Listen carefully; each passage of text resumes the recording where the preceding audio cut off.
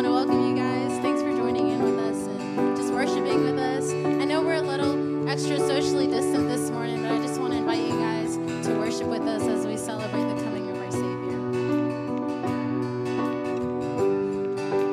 Come, thou long expected Jesus, born to set thy people free from our fears and sins. Release us, let us find our rest in thee. Israel's strength and consolation,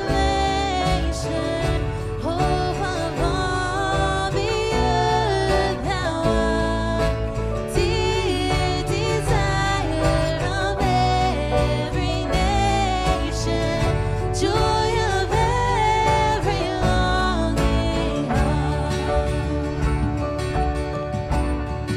joy of every heart.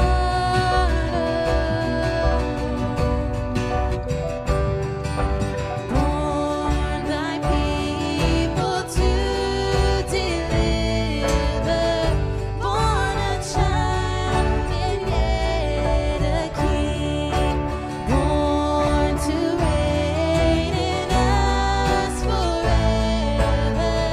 Now thy gracious kingdom bring, by thine own eternal Spirit, ruling our hearts alone.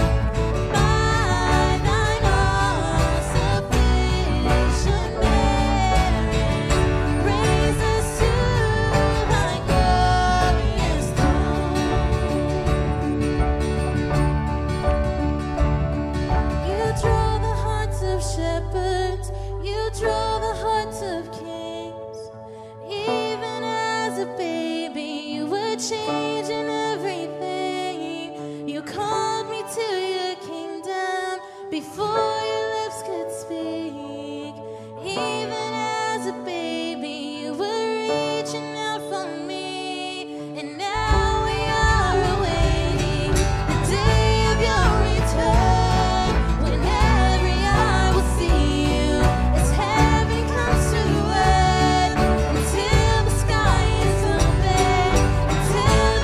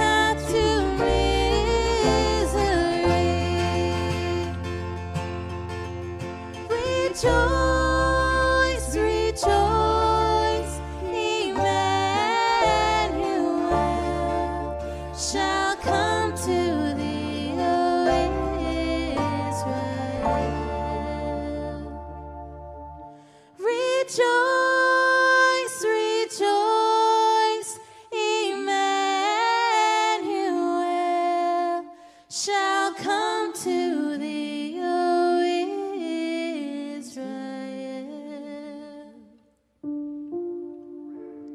This morning, Jesus, we do again await your coming. We long for it, Lord. Your people are filled with joy at the thought of your return. We're so grateful, Lord Jesus, at your first coming. You're choosing to leave the glory of heaven to come here, take on flesh, so that we might have life in you.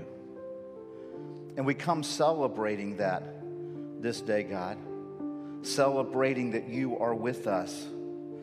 Though we're not gathered together physically with one another, you are with us. And we praise your name for that. And we give you thanks that we are not, nor will we ever be alone when we're in Christ. Thank you, Jesus.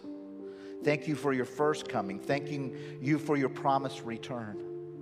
And we come this day bringing our lives, our hearts, our minds, ourselves to you. We choose again this day to sit ourselves before your word and let it speak to us, let it judge us, let it direct us, let it correct us. So I ask you as we open your word today that you would illuminate our minds, that you would let us hear from you deep in our souls. So we pray, Lord Jesus, again that you would speak. I pray that you would hide me behind Calvary's cross. I pray that the words that come from my mouth will glorify you in every way. And I pray that those receiving your word will be, God, encouraged, strengthened, motivated, challenged to seek and follow you. Father, I pray for those in our River family who are facing just incredible sorrow in this season right now, in this season of their lives. I pray, God, that your hand would be on them. I think of several in our family who have recently lost loved ones. I pray your peace, Jesus, over them. I pray for those in our River family who are battling this virus right now and in quarantine and isolated. I pray that they would find their strength in you, their encouragement in you, their joy in you.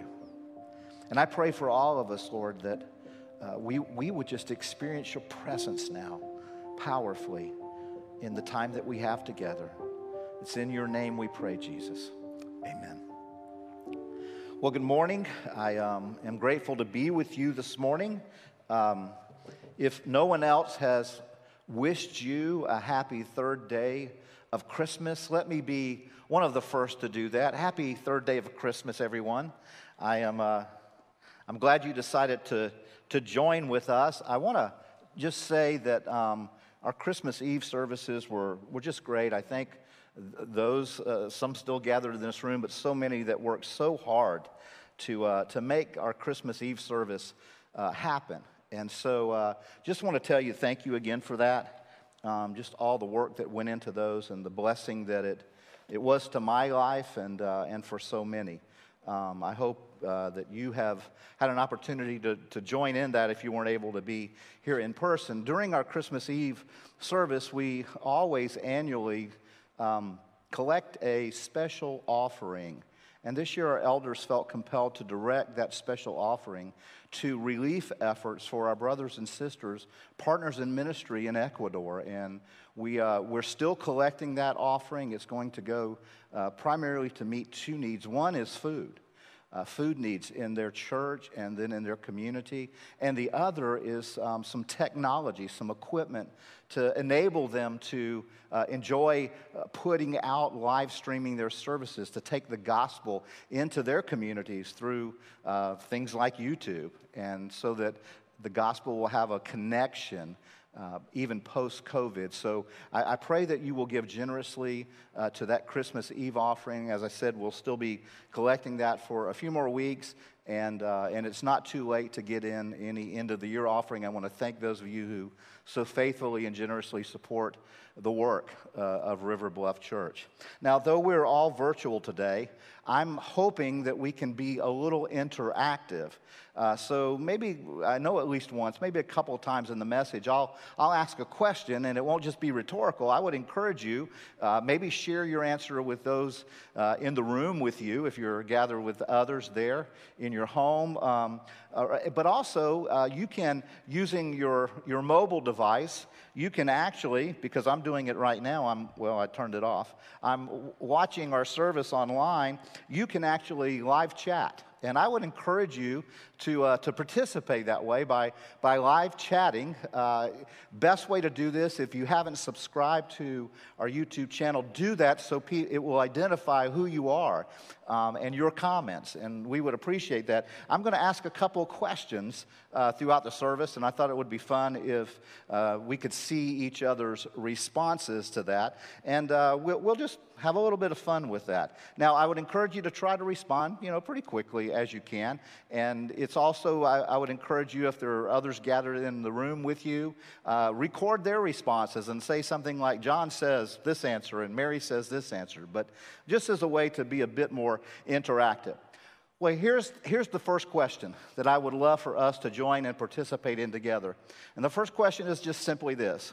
What is your favorite Christmas movie?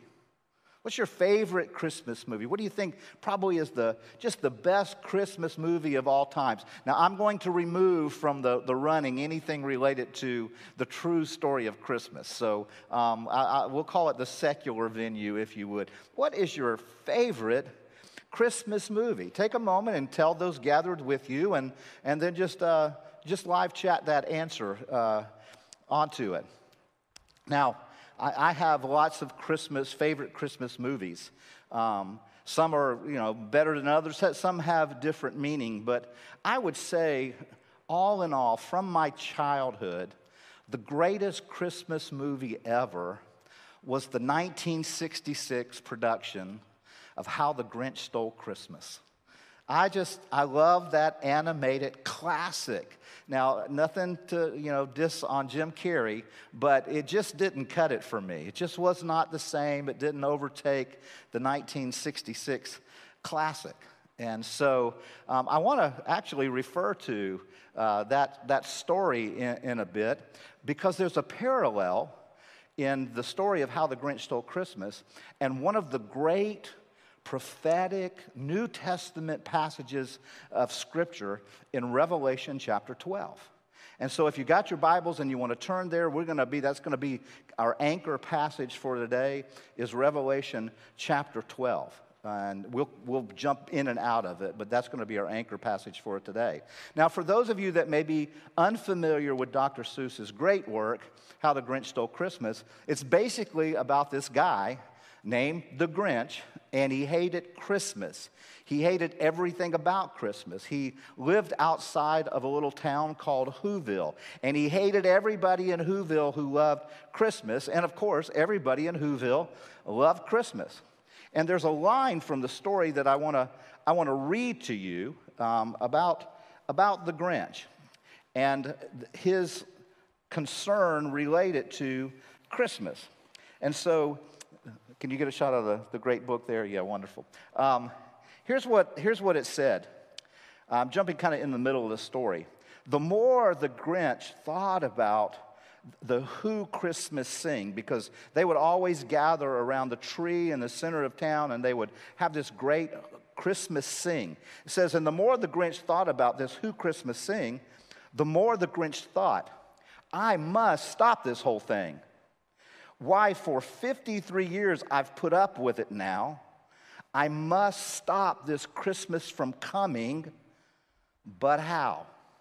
This was the Grinch's great dilemma. He wanted to put a stop to Christmas. That was his plan. His strategy was just to stop Christmas. So he planned this plan, and he decided he would dress up like Santa Claus, and he would dress his little dog up like a reindeer, and he would invade Whoville, and he would go in every home and steal everything. Steal all the presents, steal all the ornaments, the decorations, steal their Christmas trees, their stockings, steal even all the food that was being prepared and ready for Christmas. And he eventually did that and dragged all of Whoville Christmas paraphernalia up to his lair that overlooked the town of Whoville, and he waited.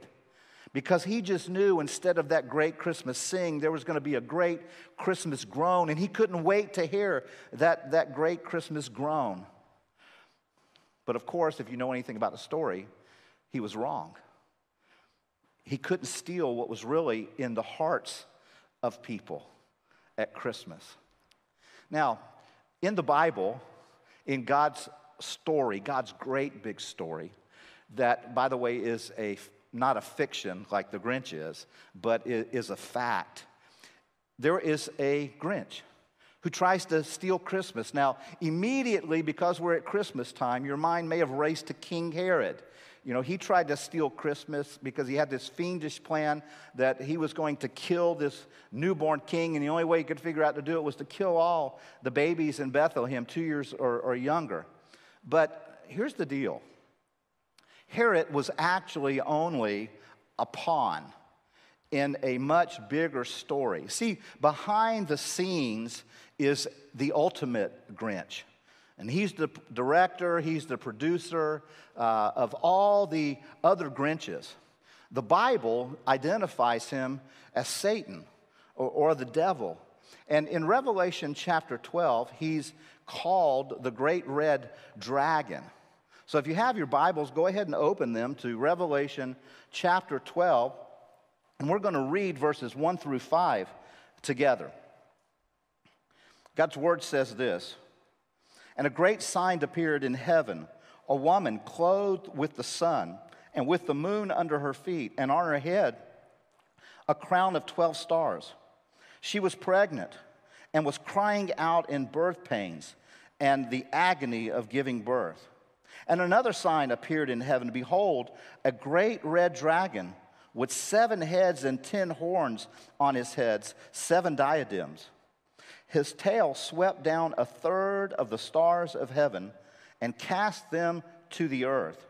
And the dragon stood before the woman who was about to give birth, so that when she bore her child, he might devour it.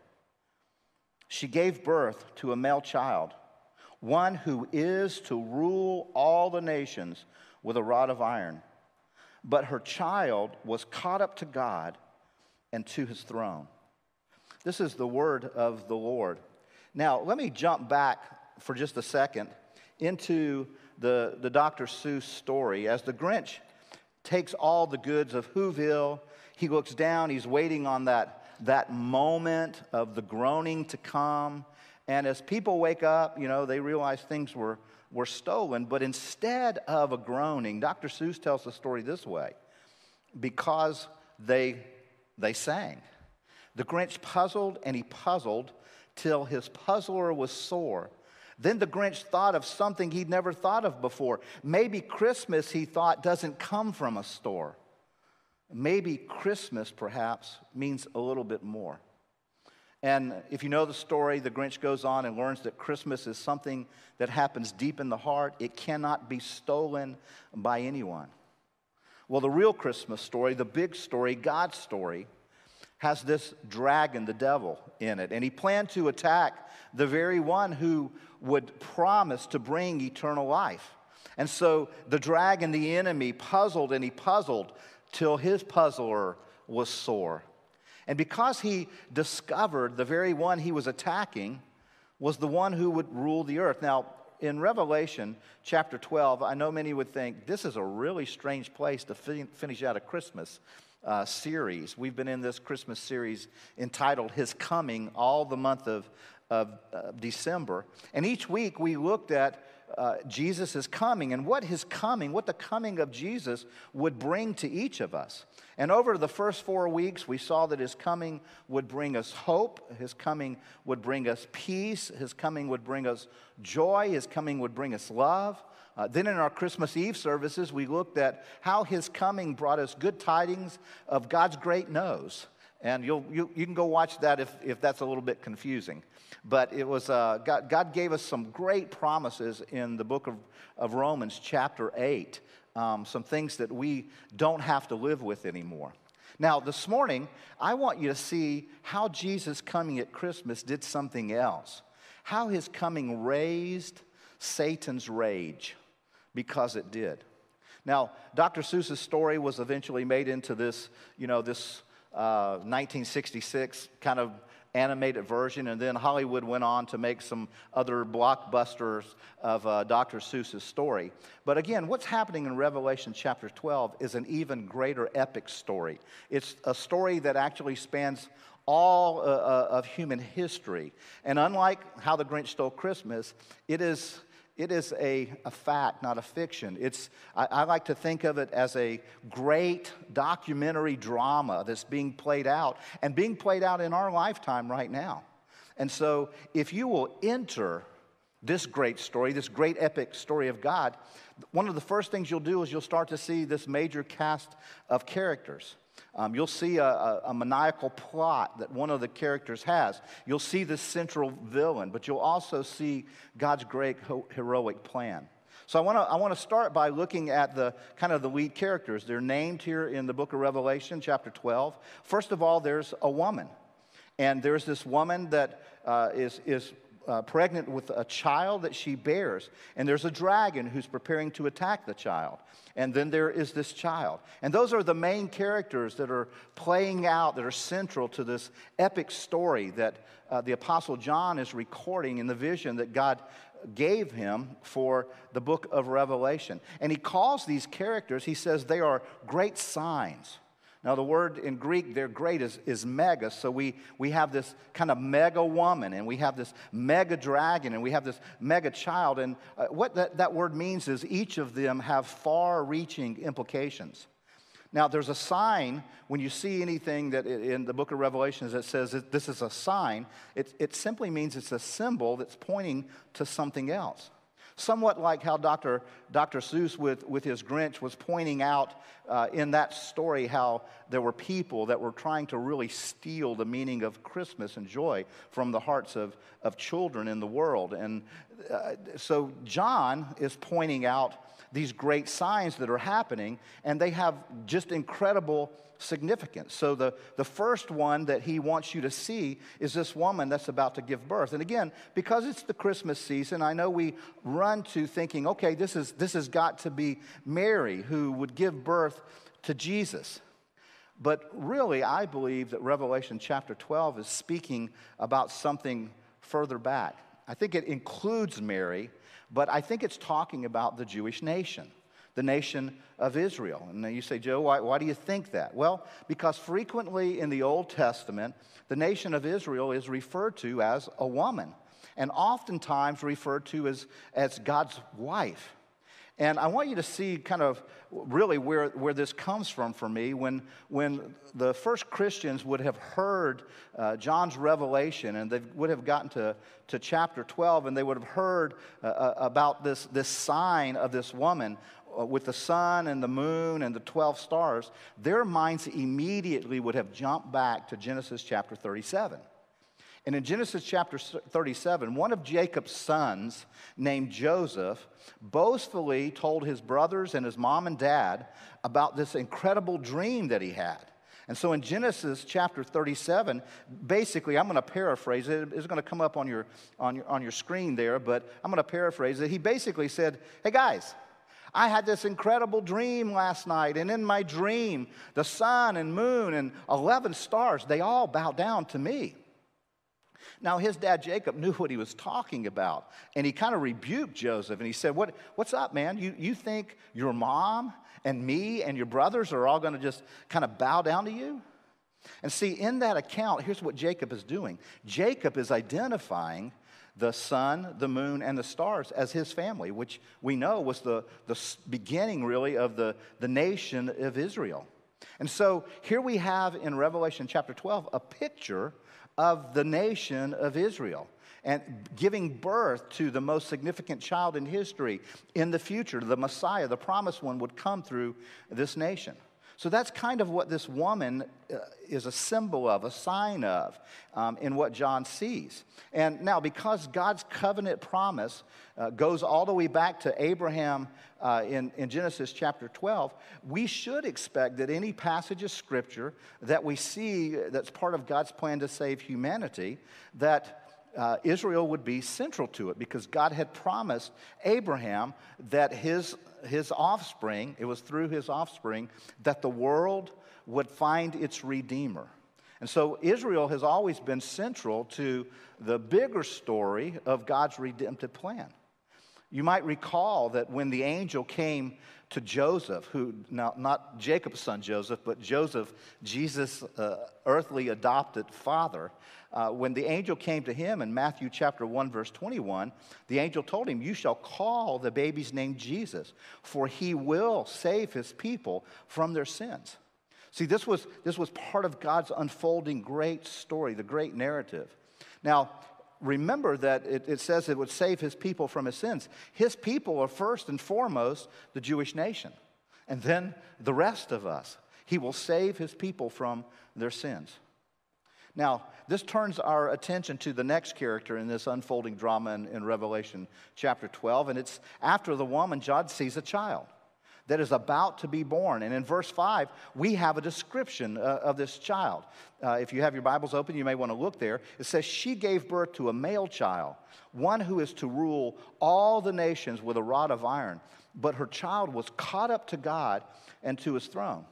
Now, in that verse, we have several beautiful, deep, rich theological truths of Jesus' life unfolding. First, we see the incarnation. He was born, his birth. Then we see the ascension. He's caught up to God. And then we actually have his coronation as King of Kings and Lord of Lords, when it says he is caught up also to his throne. And it says from there he will rule the nations. And we know that Jesus is coming back to do that.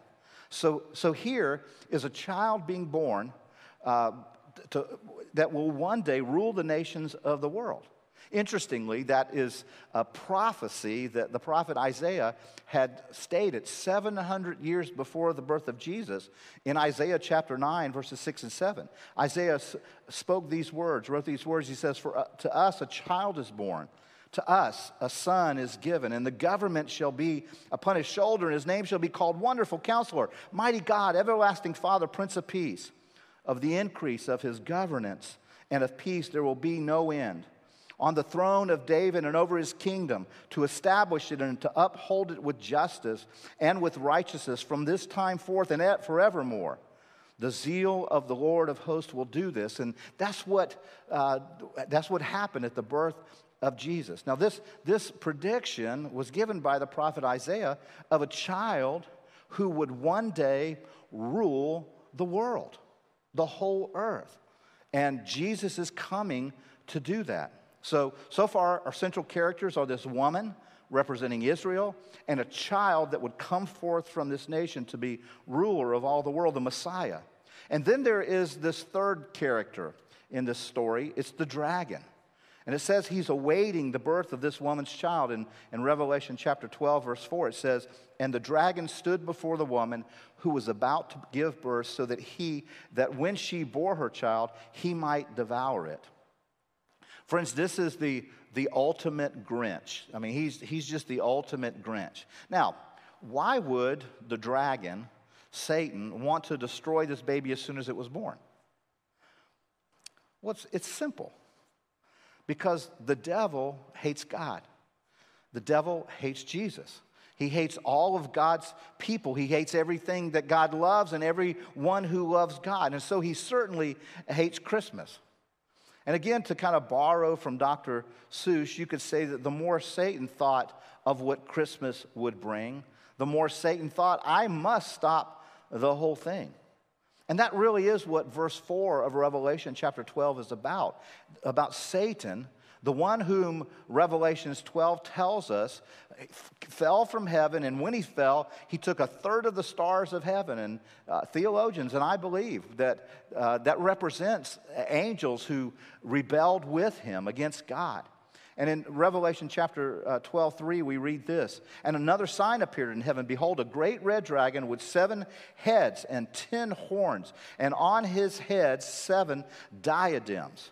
Now, he's called the dragon, I believe, because it describes his personality. I don't know what your image of dragons are. Some people, it might be Puff the Magic Dragon from that old song, you know, and he lived by the sea. But this dragon is not that kind of dragon. This is a dragon who is fierce. This is a dragon, I believe it's describing his personality that's just pure evil, because he's representative of Satan in Revelation 12.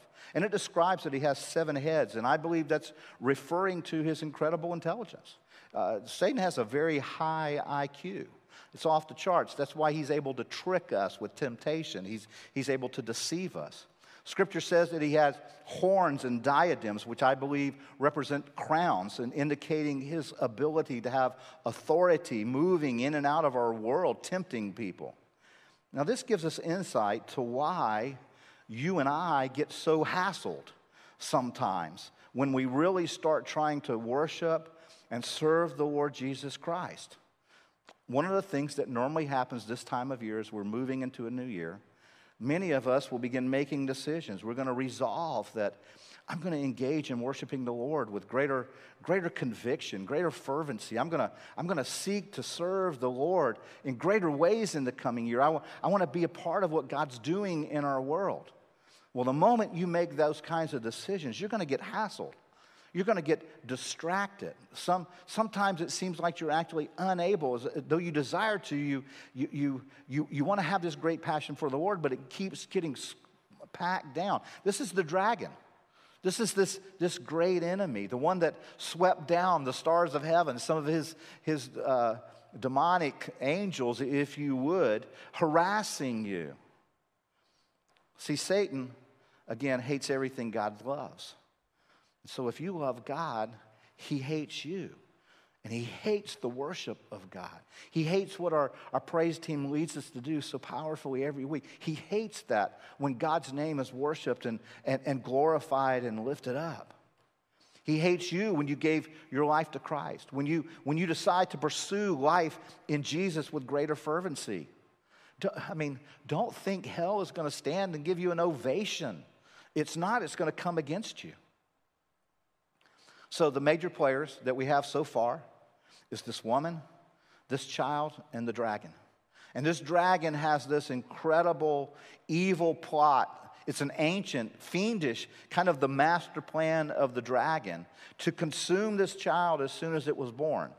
Why? Why would that one thing be so important to the dragon? Well, because he knows that the promised child would bring his ultimate destruction. The prophecy of that took place all the way back in human history in the garden. Just after the fall of mankind. In Genesis chapter 3, it says this, and this is God speaking to the serpent in the Garden of Eden. God speaking to the devil, Genesis chapter 3, verse 15. God speaking says this, I will put enmity between you and the woman, and between your offspring and hers. He will crush your head.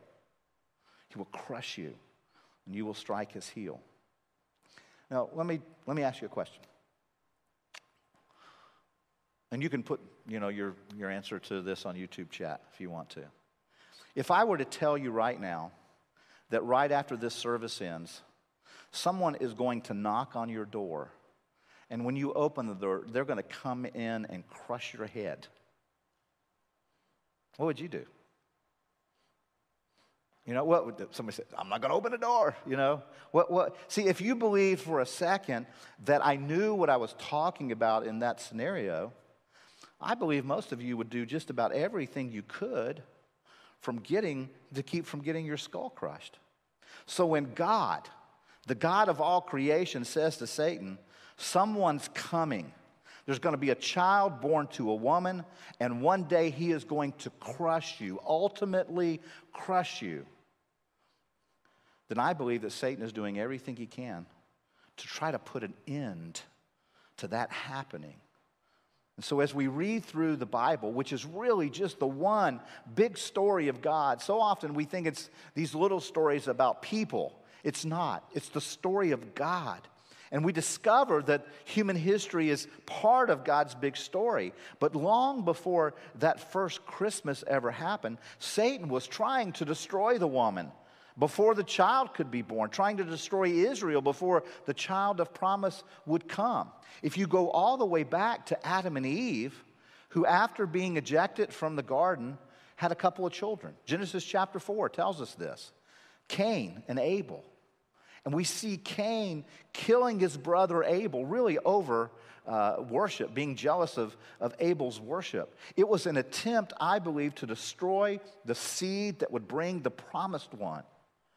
If you continue just a couple of chapters forward in God's big story in Genesis chapter 6 and 7, you'll see that Satan tries to deceive the whole earth, trying to lead it into great wickedness, such great unholiness that surely a holy God would have to, in judgment, come and destroy it all. Which we know from Genesis 6 and 7, God does, except for 2 of every living creature and 8 people from Noah's family that God saved on the ark. God will fulfill his promise in Genesis 3:15 through these 8 people. Now later, historically, in the human narrative, as populations grew, there was another great attack by the dragon on God's people. We see it in Exodus chapter 1. Pharaoh, who is the ruler of Egypt, the most powerful nation at that time, had enslaved God's people of promise. And as God's people prosper, even under the harsh conditions of slavery, Pharaoh sets out a genocidal plan. He's going to kill all the male Hebrew children at their birth. So if you fast forward in God's big story, hundreds of years forward this time, we can see another time when God's people are being held in captivity, this time by the Babylonian and Persian kingdoms. And when we read in the book of Esther, Esther chapter 3, we're introduced to this man named Haman. And Haman is the second most powerful man in the kingdom of the Persians. He's only under the king, the ruler of the Persian Empire. And Haman decides he wants to kill every Jew in the empire, which was far-reaching. He wants to kill them all. He was attempting to destroy the nation. He was a little Grinch under the direction of the ultimate Grinch. You know, and as we continue to follow this storyline throughout all of Scripture, we continue to see this cosmic battle, this invisible war that's going on. And it leads us all the way to the Christmas story. It's recorded, you know, in Matthew, it's recorded in Luke. But in Matthew chapter 2, we read about King Herod. King Herod, who was also known as Herod the Great, he decides in Matthew chapter 2 that he's going to kill all the male-born babies in Bethlehem. But what happened? He was trying to get to Jesus, but Herod's wicked plan gets thwarted. God tells the wise men not to go back and report to Herod, and they don't. And then an angel comes to Joseph and tells him to take Mary and the baby Jesus into Egypt, which he does. And he protects them, and then he brings them back to Nazareth years later to set up their home. But that's not the end of Satan's attempt to kill this one. Satan continues, even in Jesus' adult lifetime. Not long after Jesus had begun his public ministry, Luke chapter 4, verses 29 and 30 record a moment in time when Jesus returns to his hometown of Nazareth after beginning his public ministry, and he's back in Nazareth and he's preaching. And the crowd doesn't like what he has to say, and they turn from a crowd to a mob because they're angry at his teaching, and they drive him out of the town, pushing him to the edge of a cliff. And the Bible tells us they desire to throw him off of it. But Jesus walked right through the midst of them, unharmed, untouched at this attempt to destroy him before his time. Now, if you go back to God's big story in Revelation chapter 12, we'll see here the glorious plan of God unfolding and being revealed. See, it's that from the nation of Israel, the Messiah did come.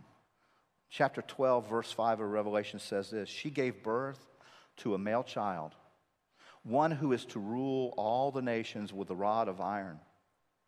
But her child was caught up to God and to his throne. The Messiah came to rule the nations.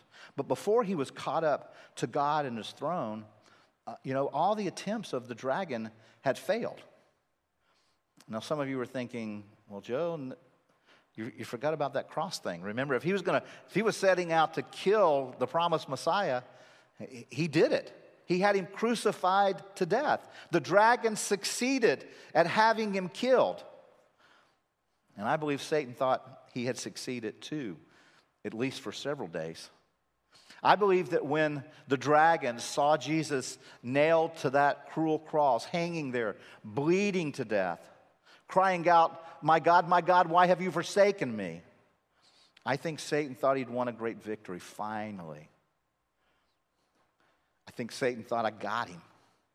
I got him where I want him. I'm destroying his life. He will never crush me now. I'm crushing him.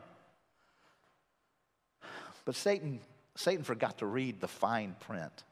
See, the fine print is found in Jesus' public declaration that John 10 captures for us. In John chapter 10, verses 17 and 18, Jesus tells us this. He says, "No one takes my life from me." No one. He says, "I lay it down of my own authority. Because of that, I have the power to lay it down. I also have the power to take it up again." Yep, the resurrection was a shock, the shock of shocks for this dragon who had been trying to kill this male child that would come, trying to derail the glorious redemptive plan of God.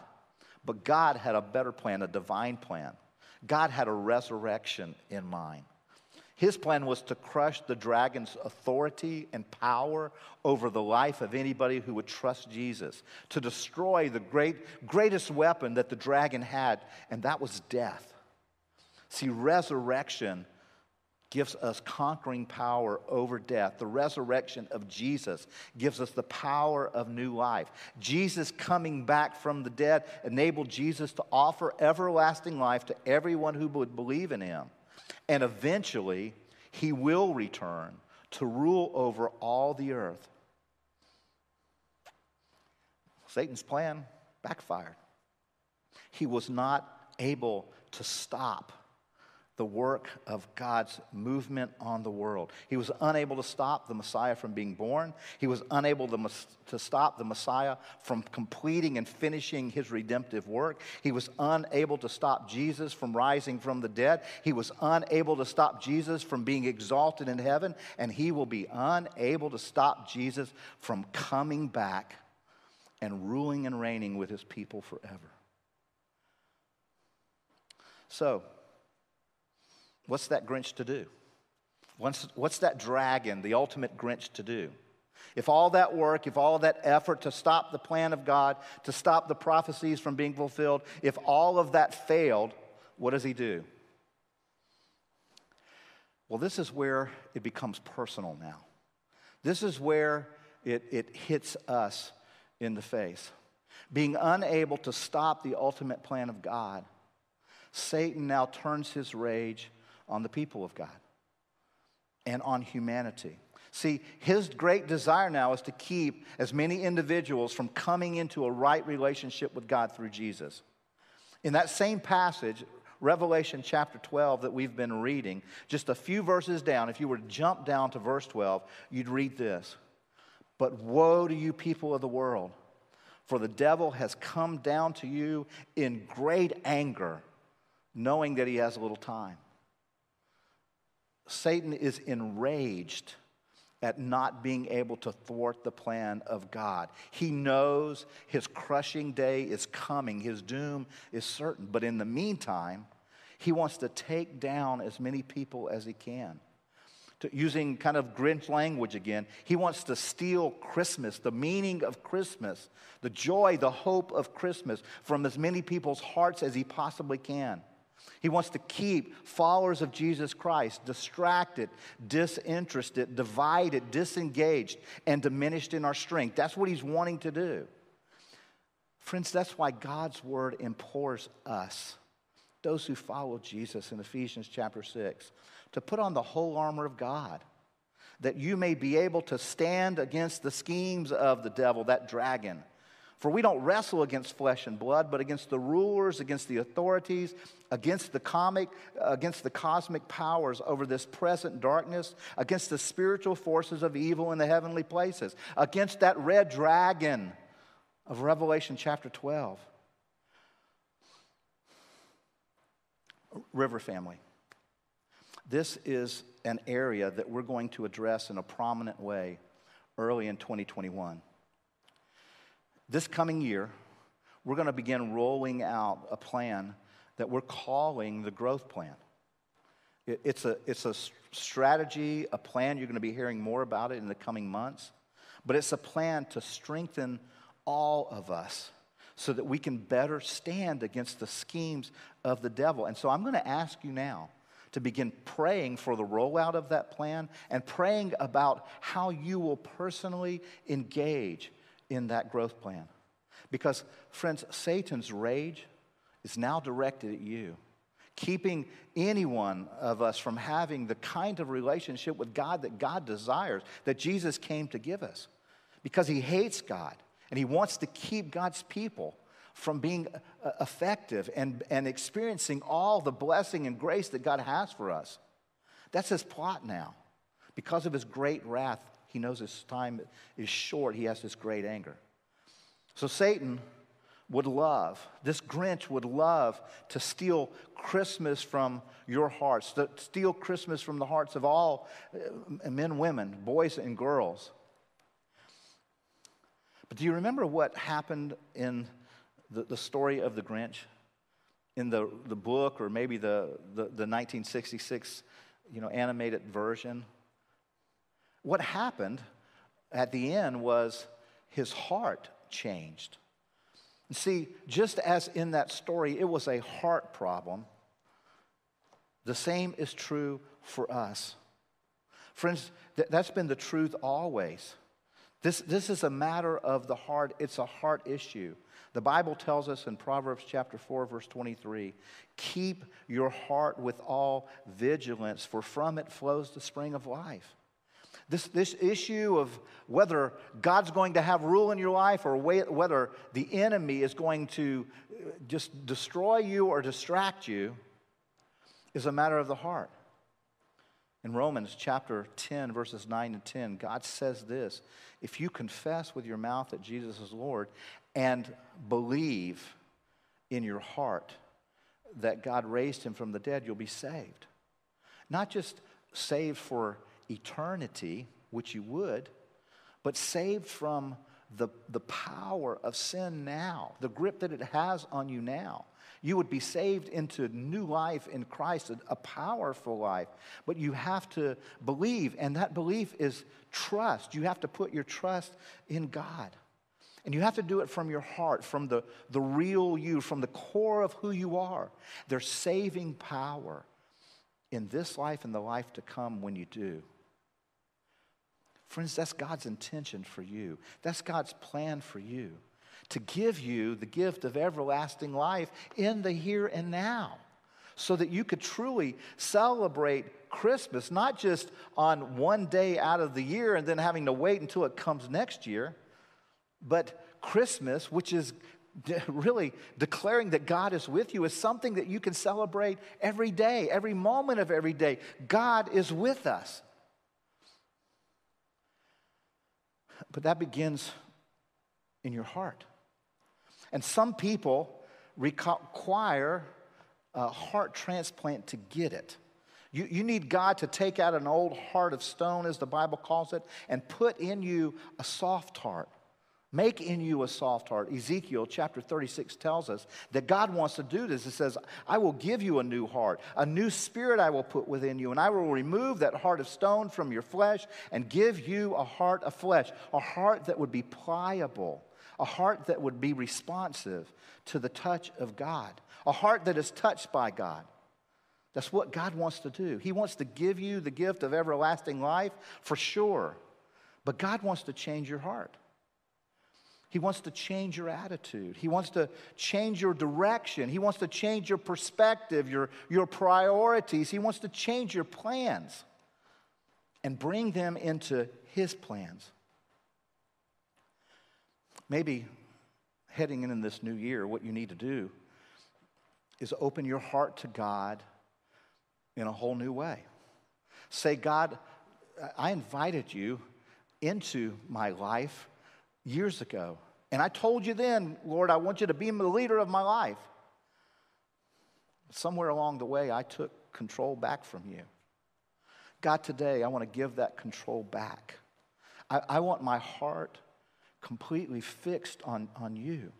God, I don't want a stony heart. I want a heart that is tender in your hand, a heart that can be molded and shaped by you in your purposes and your ways. That's what I want, God. God, I see again, there's something bigger than just me. There's you. There's your story. God, I've been distracted, but I see your big story again. And God, I want in on that story.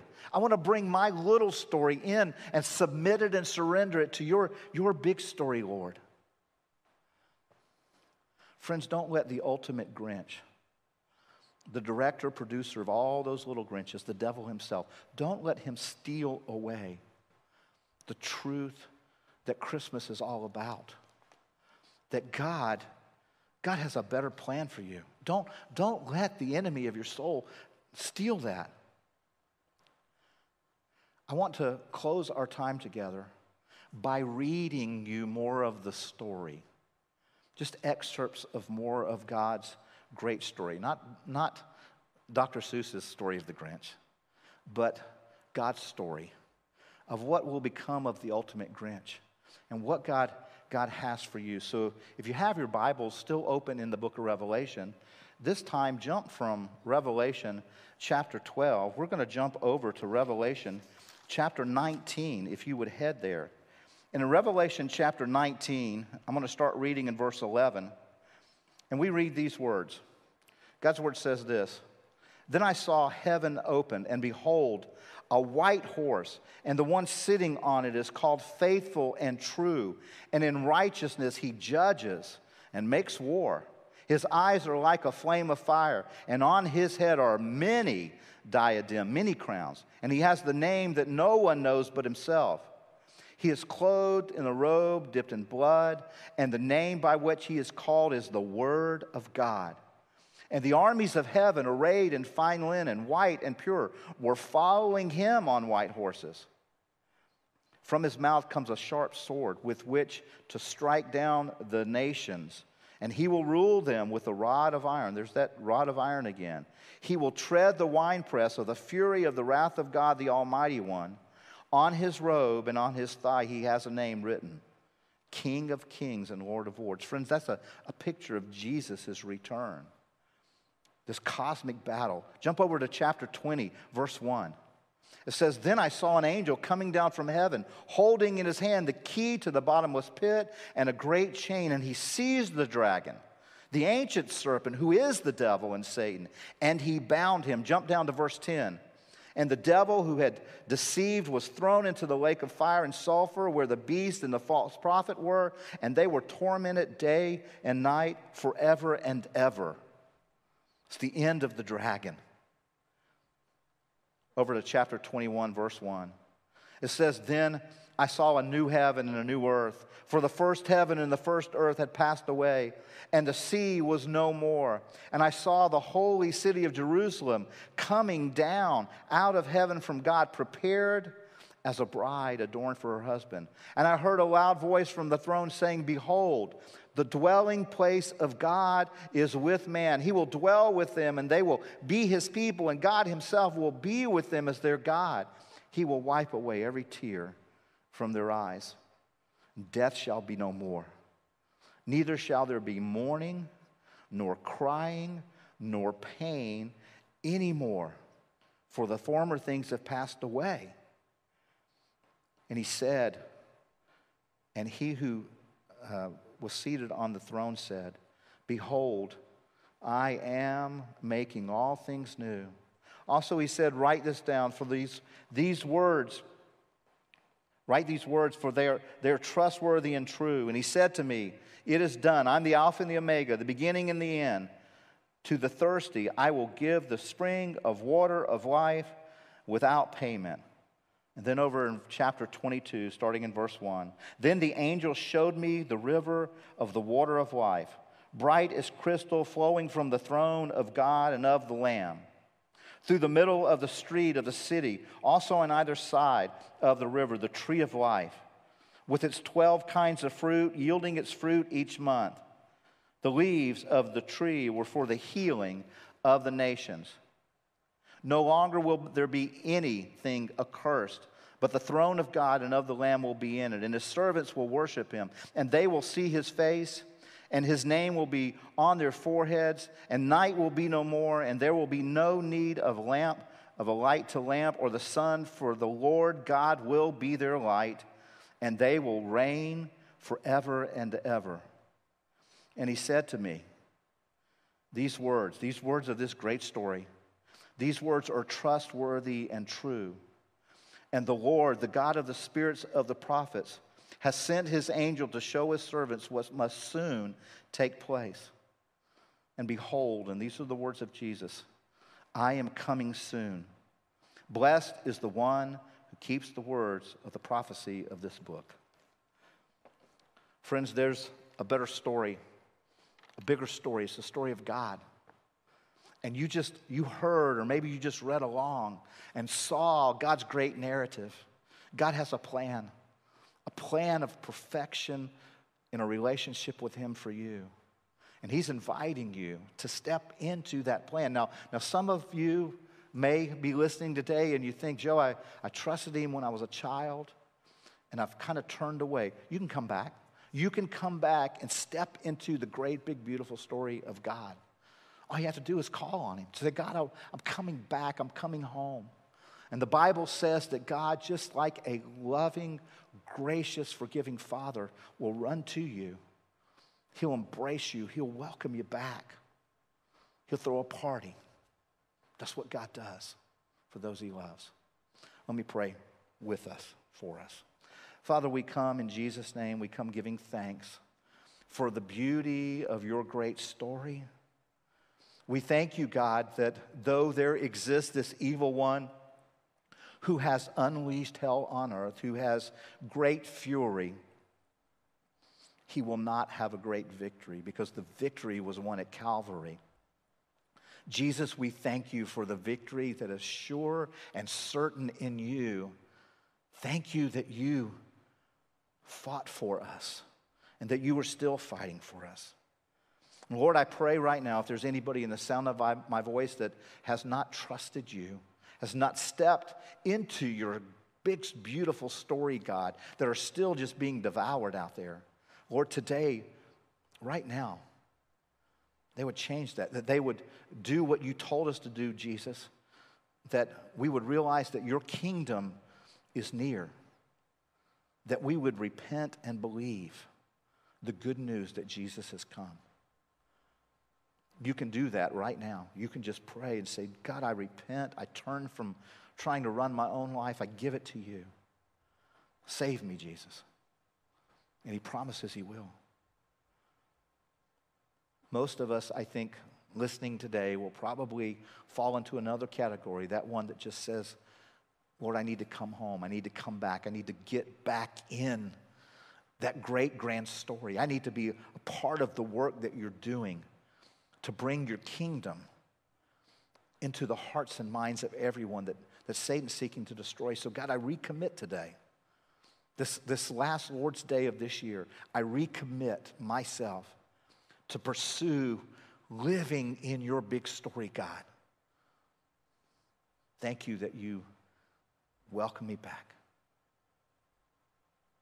Jesus, we come thanking you now that you love us, that you have fought and are still fighting for us, and that you're coming back to get us one day soon. It's in your name we pray. Amen. Well, we're ending our service a little differently today. We're not going to stop and sing another song of praise or worship. I just want to wish you a happy new year, and that the blessings of God will be on you. God bless you, and I hope to see you in the not too distant future, face to face, but we're going to stay with this plan of virtual only for several more weeks. God bless you.